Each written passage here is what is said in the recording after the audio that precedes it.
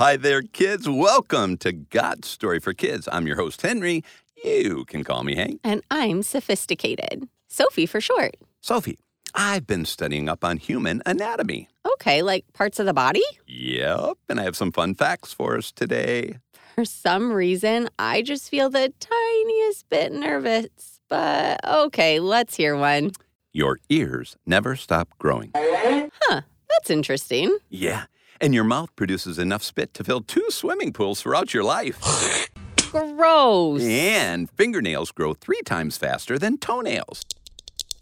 Okay, that one wasn't as bad. All right, last one. On average, a person will fart enough in a day to fill a party balloon.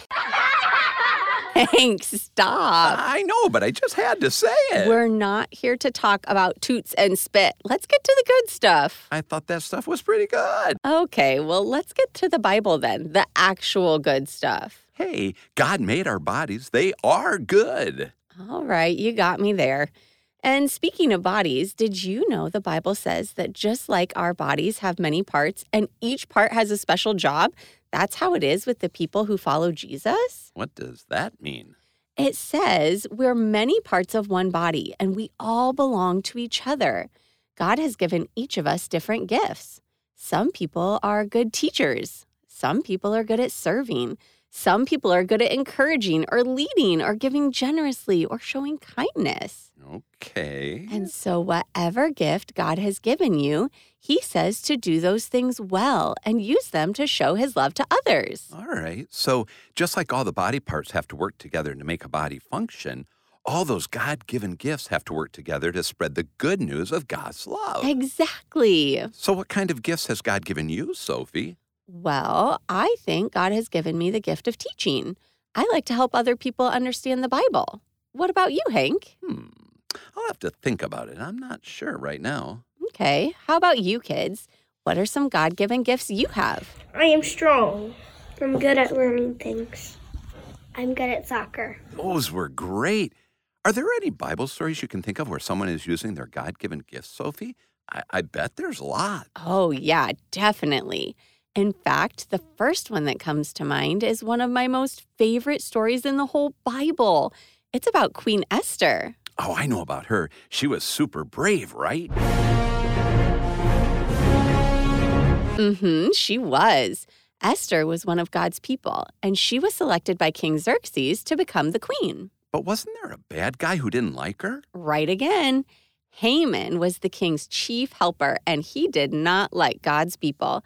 He wanted everyone to bow down to him. But Esther's cousin Mordecai refused. He would only bow down to God. So Haman tricked the king? Yes. Haman went to the king and said, God's people are bad. You should sign a law to help me get rid of them. So the king signed the law, and it put God's people in danger. But didn't Esther save them? She did. Mordecai heard about this new law and told Esther, you must save God's people. Maybe God made you queen for such a time as this. So Esther came up with a plan, but it was kind of dangerous for her. Why was it dangerous? If her plan made the king mad, it could have hurt her. What did she do? Well, Esther invited King Xerxes and Haman to a special meal.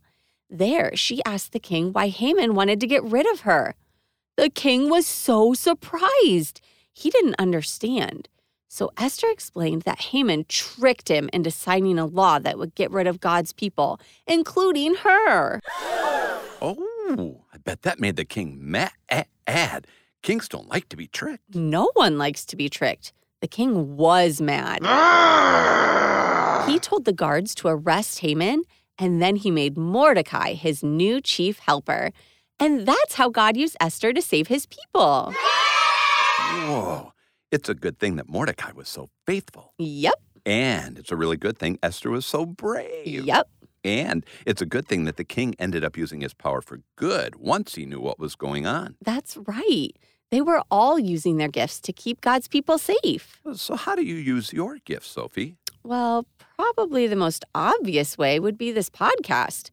We get to teach each other and all our listeners what the Bible says and why it's important. Yeah, that is pretty cool. So, have you thought any more about what your God-given gifts might be, Hank? I'm still thinking about it. But what about you, Hope Kids? How do you use your gifts to share God's love? I can use my strength to help people. I can help other people learn about God. I can do soccer to show other people that they can do it too. Wow, you kids are so cool. I love to hear what you're up to. Great job. Hank, you just used one of your gifts right there. I did? Yes. What did I do? You encouraged our listeners. You're so good at it, you didn't even notice that you did it. But you're always encouraging people. I guess I am. I don't even think about it. Everyone has a gift, whether they realize it or not. Well, maybe if someone isn't sure what their gifts are, they should ask someone who loves them. Maybe there are kids out there who need someone else to help point out their gifts, just like I did. Yeah, good idea, Hank. They could talk about it together. And then the most important thing would be to start using those gifts. Because this is where your story meets God's story, listeners. You have God-given gifts, and God wants you to use those gifts to share His love. When we all work together, we can spread the good news of His love even further. Because that's how God created us to be, in community, helping each other, encouraging each other, teaching each other. We make each other better. We really do.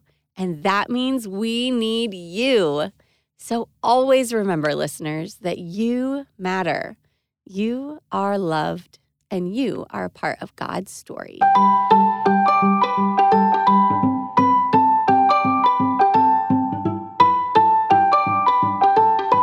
God's Story for Kids.